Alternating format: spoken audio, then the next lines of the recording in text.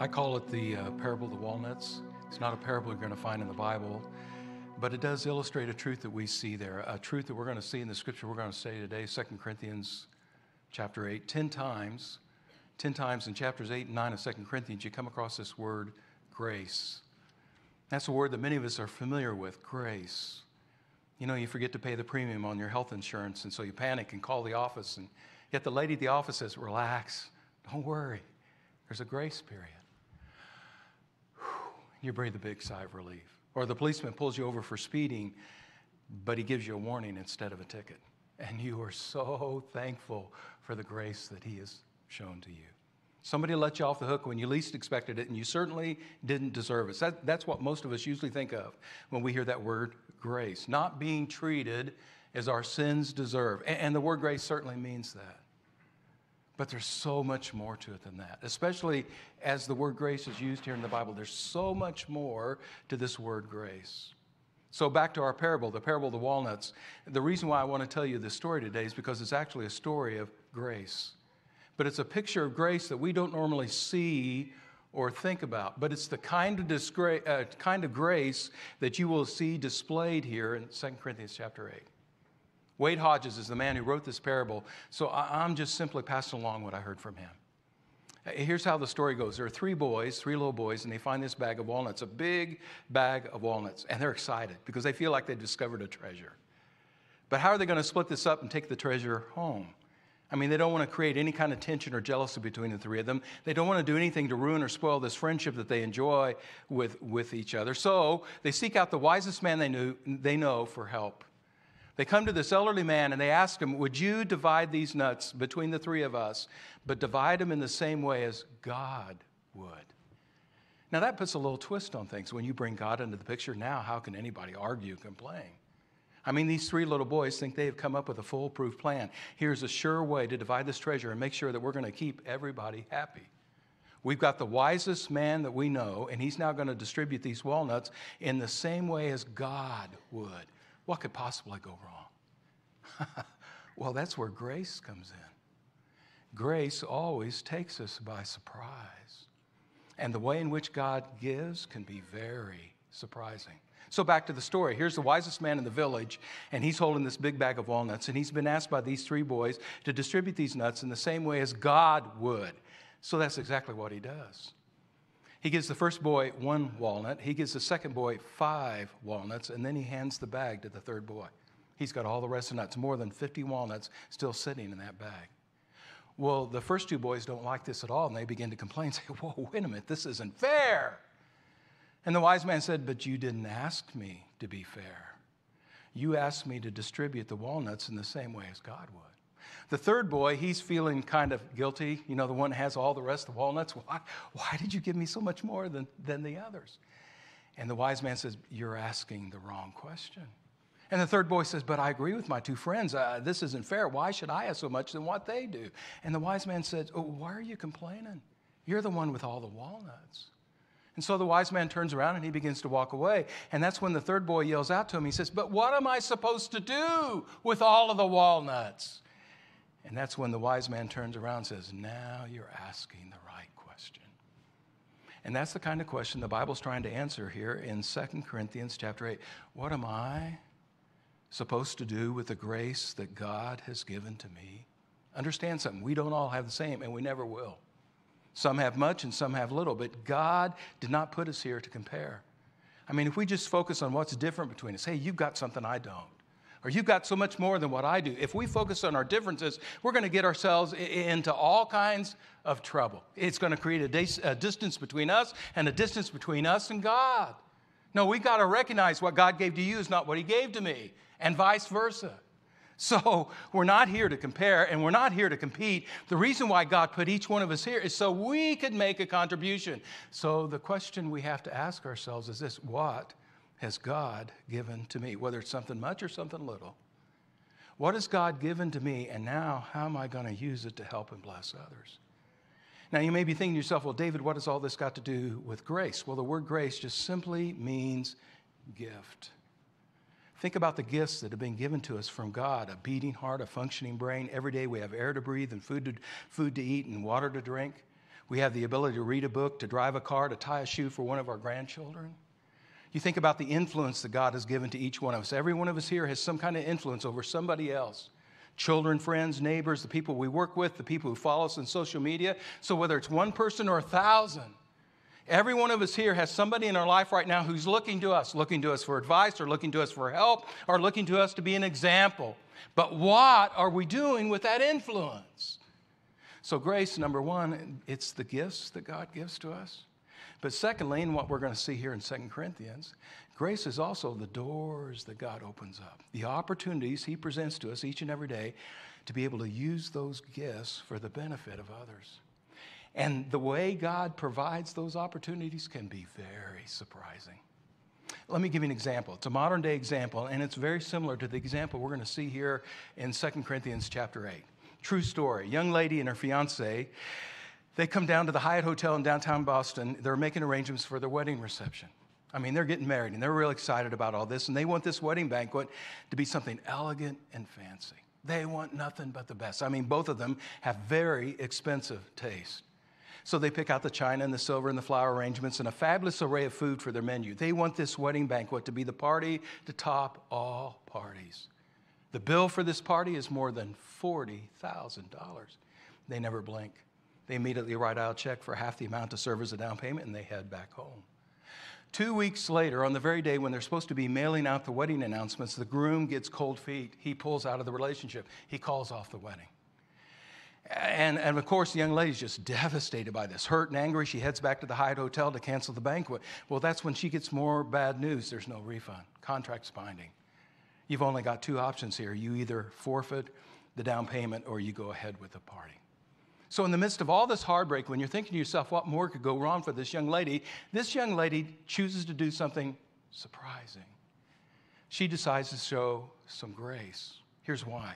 10 years earlier, she'd been living on the streets, homeless and unemployed. But then she experienced some grace. A door opened up. She got a good job. She got back on her feet again. And over the years, she very carefully set aside a pretty sizable nest egg. So thinking about where she's been and where she is now, she decides she's going to share her good fortune with others. So rather than cancel this wedding reception and just see all that money wasted and thrown away, she decides to go ahead with a party.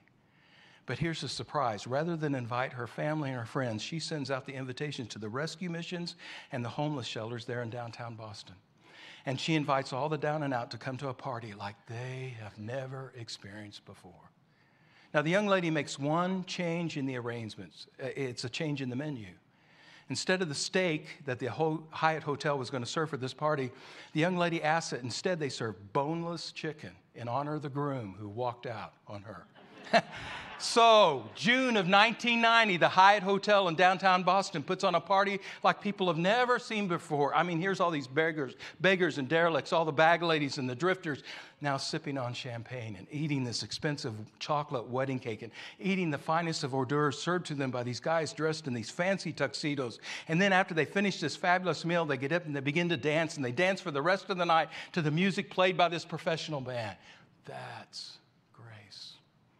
Grace is using what you have to make things better for others and doing that even when we ourselves are going through hard times. That's the kind of grace we see here. 2 Corinthians chapter 8. Look at this with me. Verse 1 says, "Now, brothers and sisters, we want you to know about the grace that God has given. And the grace he's talking about are the doors he opens, the opportunities that God is going to present to this special group, or this group of Christians, so they can now do something special for somebody else. And this particular group of Christians that are going to have this unique opportunity to provide a blessing for others, it's these Macedonian churches. So we're talking about the churches in the northern part of the land of Greece. Back in the first century, the northern part, that region, the northern part of Greece was referred to as Macedonia. So we're talking about the churches that we read about in the book of Acts. Like Acts chapter 16, the Bereans. You remember the Bereans, every time they heard the Apostle Paul preach or teach, they'd immediately go home and open up their Bibles to make sure everything he was telling them about Jesus was true and accurate. Hey, how does all that line up with these Old Testament prophecies? And the Apostle Paul wrote some letters to some of these Macedonian churches, like the letter of the Philippians and the two letters to the Thessalonians. That's the people we're talking about. And the reason why Paul mentions these believers here in Macedonia is because for the past 5 years, somewhere around 52 to 57 AD, he's been traveling around the world. He's on his third missionary journey. And one of the things he's doing is he's traveling around the world. He's been taking up a collection for the Christians, the believers back there in the city of Jerusalem. There's a severe famine going on in the land of Israel, and that's making life really rough for everybody. But beyond that, also the Christians back in Jerusalem are being persecuted. Many of them have lost jobs, and they're not being hired by anybody else simply because of this decision they made to follow Jesus. So the Christians back there in Jerusalem are just really taking it on the chin. So at the very moment the Apostle Paul is writing this letter to the church at Corinth, here he is trying to raise money for these believers back in Jerusalem. He wants to help these people who are struggling and suffering. But the one place he never really expected to take up an offering, where he really thought, I'm not even going to bother to ask, were these believers up here in Macedonia, because they too are suffering. They too, at this moment, are poor and being persecuted. I can't ask them. And yet when the people in Berea and Philippi and Thessalonica, when they hear about this project that Paul's, this collection that he's taken up, when they hear about this, they say, hey, we want to be a part of this too. We want to give. In fact, the Bible says here, they were eager to give. Notice what it says, verse 2. It says, in the midst of a very severe trial. And the kind of language Paul's using here, he's talking about the kind of trouble that just literally squeezes the life out of you. Like somebody squeezing an orange. That's the kind of trouble the Macedonians are going through right now. And yet in the midst of all this heartache, in the midst of all this hardship, they're overflowing with joy. They're excited about this opportunity they have to now share with others. So in the midst of a very severe trial, they're overflowing joy, their extreme poverty, yet all of this wells up in this rich generosity. For Paul says, verse 3, I testify that they gave as much as they were able and even beyond their ability. And they're doing this entirely on their own. Not because Paul pressured them, not because he's twisting their arm. No, they're the ones that took the initiative. They're the ones that volunteered. Entirely on their own, they urgently pleaded with us for the privilege, the honor of being able to share in this ministry of the Lord's people. Have you ever experienced anything like that? Years ago, I went on a mission trip down to Brazil. Went on a mission trip. This is way back in the early 1990s. Went on a mission trip to Brazil. I went with some professors from a Bible college in Florida. And we were going down there to help some of the young preachers. We were not expecting to be helped. One day, we're there in the central part of Brazil, in and around the city of Goiânia, and there's this young man by the name of Aristides. He was one of the native Brazilian preachers, and through a translator, he invited us to come to his home for a meal. Now, he didn't speak any English, only Portuguese, and we didn't speak any Portuguese, only English, and I'm thinking to myself, how is this going to work? We get to his home that day, and it's just a tiny shack. I mean, just small. Only 2 rooms, nothing but a dirt floor, and in that house, there's only 2 pieces of furniture, a small bench, just big enough for myself and the 2 professors to sit on, and a table, and that was it. And that day, even though he's speaking Portuguese, we could kind of understand Aristides is trying to apologize to his tears in his eyes, and he's apologizing because they'd run out of food. They literally had no food to share with us. The cupboards were bare. So they gave us what they had, the last of their coffee, this genuine Brazilian coffee. So as we sit on the bench, Aristides, his wife, and his children are standing. We're sitting on the bench, sipping the coffee as they stand there and they watch us. And yet as they're standing there and watching, they got every one of them, they got this big smile on their face. Not a frown. I mean, they're just thrilled. They had this opportunity to take what they had and serve it to us. In fact, while we're sitting there on the bench, sipping on the coffee, Aristides picks up a guitar and he and his family begin to sing for us. And even though they're singing in Portuguese, we can recognize some of the tunes, some of the hymns that they're singing. So while they're singing in Portuguese, we begin to sing in English. And the fellowship that we enjoyed with each other at that moment, so special. I mean, the grace, the joy that everybody experienced in that home at that moment, it's beyond what words could describe. That's the kind of joy that we're talking about here. So where does that joy come from? Well, the answer is found in verse 5. It says, and they, the Macedonians, they exceeded our expectations. And here's why. Because first of all, as a matter of first priority, every day, they gave themselves to the Lord. And then by the will of God also to us. Do you remember how Jesus explained this? John chapter 15. What does it mean to give yourself to the Lord? What does it mean to be united to Him?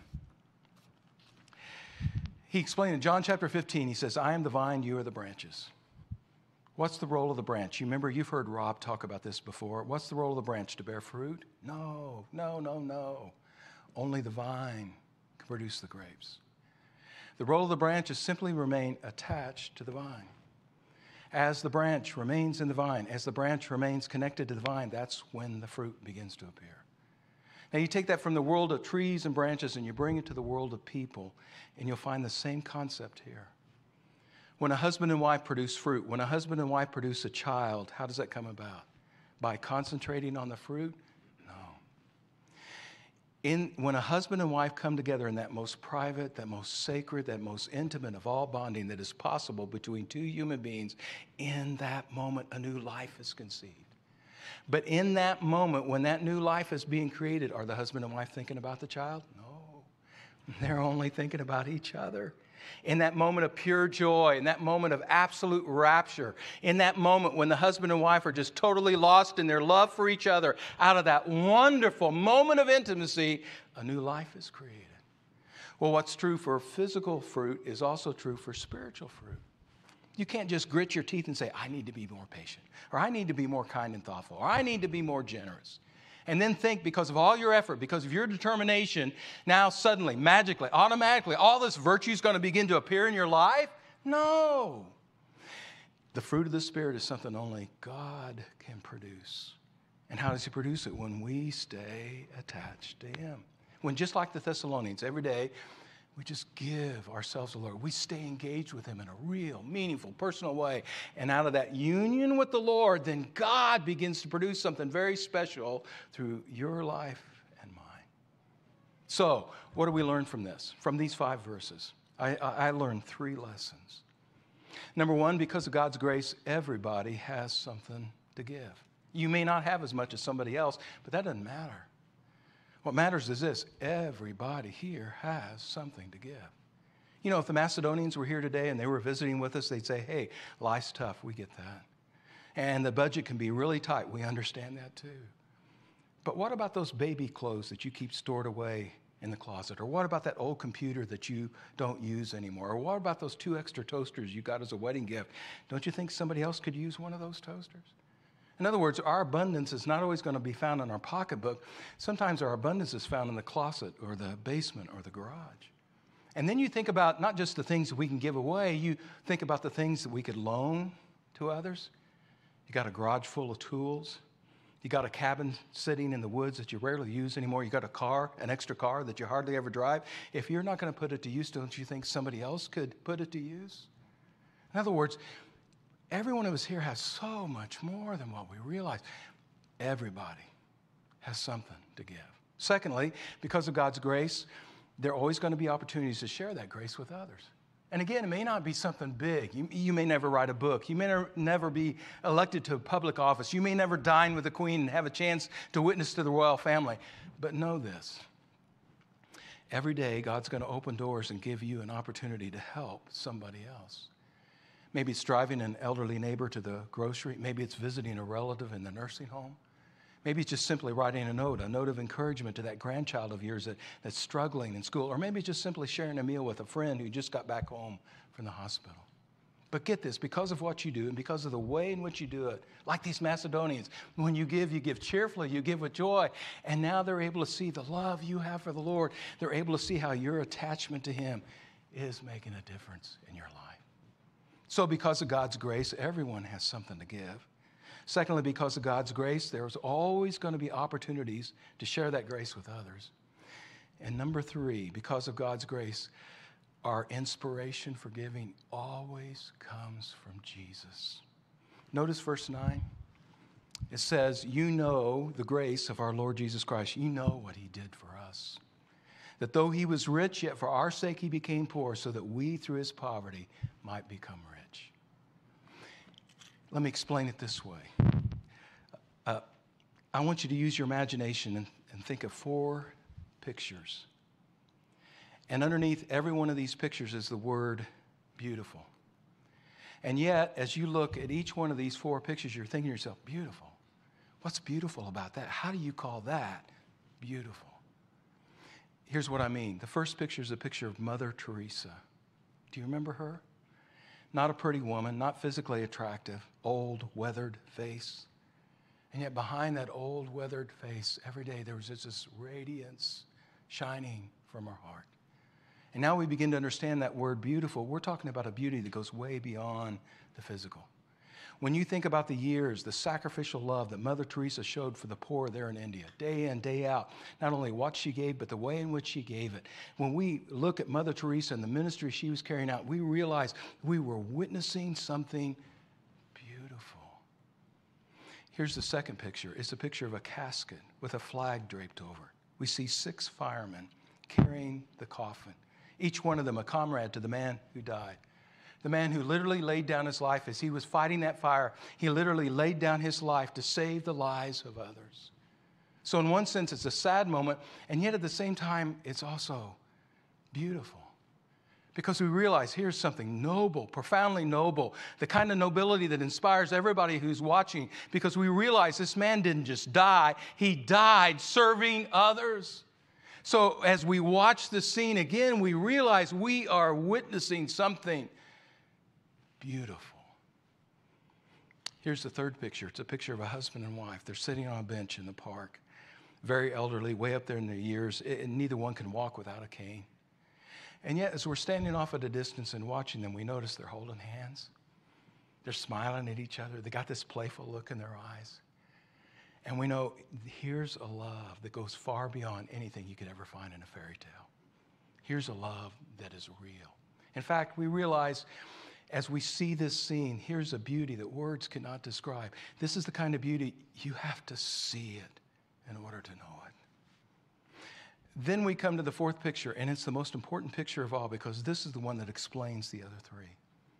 In the fourth picture, we see the picture of a cross. Back in the first century, it was the ugliest, most inhumane, most gruesome way that a human being can die. And yet here in this ugly setting, we see God at work. God putting his beauty on display. And that's why underneath this picture, we don't just find the word beautiful. We also find this verse, 1 John 3:16. This is how we know what love is. Jesus Christ laid down his life for us.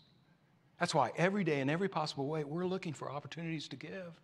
Because when we give and share with others, we're giving other people the opportunity to catch a glimpse of the beauty of God. We're giving them a chance to see what his love is really like.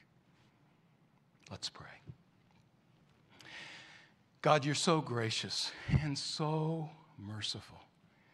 Thank you for not treating us as our sins deserve. Thank you, God, for the special and the amazing ways every day that you display your love for us. And we thank you in Jesus' name. Amen. As we prepare for offering.